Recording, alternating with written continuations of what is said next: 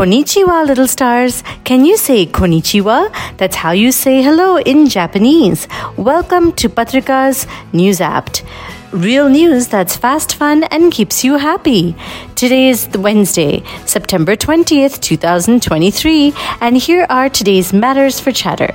Number 1, we all cough now and then, but have we really forgotten COVID?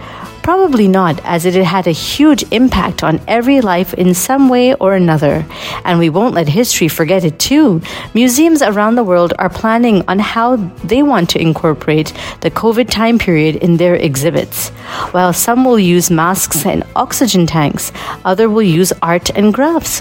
While we marvel at a vase from ancient Rome or a pair of African sandals, we have more than enough memorabilia now, as the world is better at keeping records. Just look at our iPhones. They're full of photos and data of how much we exercise and what we wore for our last birthday.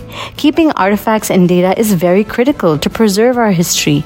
And while we know about COVID because we went through it, our great-great-grandchildren will see it as an era like the plague or the Renaissance. Number 2, can you guess which is the oldest nation in the world?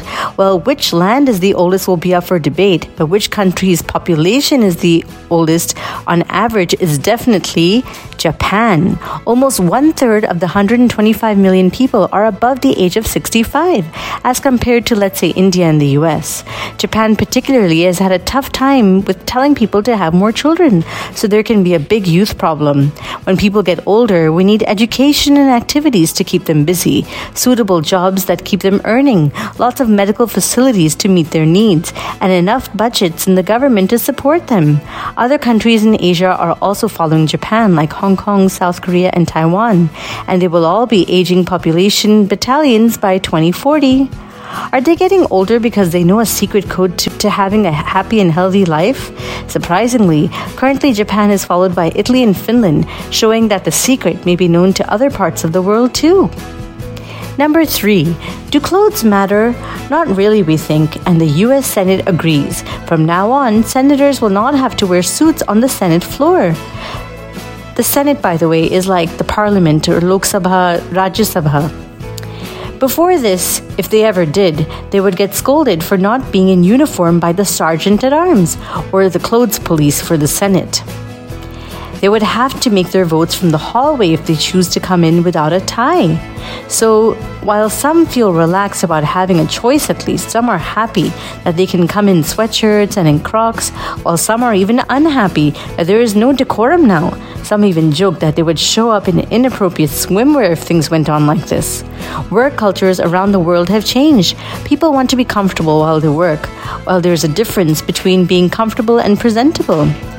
Some of these senators will eventually be presidents or vice presidents or governors, so they may just choose a formal attire so they can be taken seriously. But is dressing up formally the only way to be taken seriously? Should their work not speak for themselves? Have they improved people's lives? That's what matters. And now for today's Mega Matter. The United Nations is celebrating 2023 as the International Year of Millets. Millets, a type of crop we eat, was chosen because the theme generally wants to bring attention to smaller, undiscussed topics that can bolster trade and research. The United States is meeting for the General Assembly this week onwards at the headquarters in New York City. 140 members, meaning representatives from each country, will come together to discuss issues like the war in Russia, the climate crisis, the rising cost of living, and technology disruptions like artificial intelligence and hacking. But many are afraid that the war in Ukraine will have many repercussions everywhere and will take a big chunk of the time. Member countries, particularly the global south like Latin America, Africa, and Asia, want the war to end and don't want to take sides. They have their own conflicts to resolve and want attention drawn to food shortages, rising costs, and other sustainable goals that have not been met yet because of the war, COVID, and just plain inaction. These concerns will be addressed in smaller meetings focused to resolve these issues, but the war in Ukraine will still be dominating as President Zelensky plans to attend. What will be achieved? Certain Western leaders are skipping the gathering altogether, like the UK's Prime Minister Rishi Sunak, French President Emmanuel Macron, and Russian President Vladimir Putin. The UN chief is Antonio Guterres. Today's word of the day is decorum. That's the set rules or polite behavior for a certain setting. And finally, for today's quote of the day, we must never confuse elegance with snobbery. That's a quote by Yves Saint Laurent. Thank you for listening, and do send us your questions and comments via WhatsApp, or you can email us at diptyauntie@gmail.com. Take care, lots of love, Dipti Auntie. Twinkle, twinkle, little star, do you know how loved you are?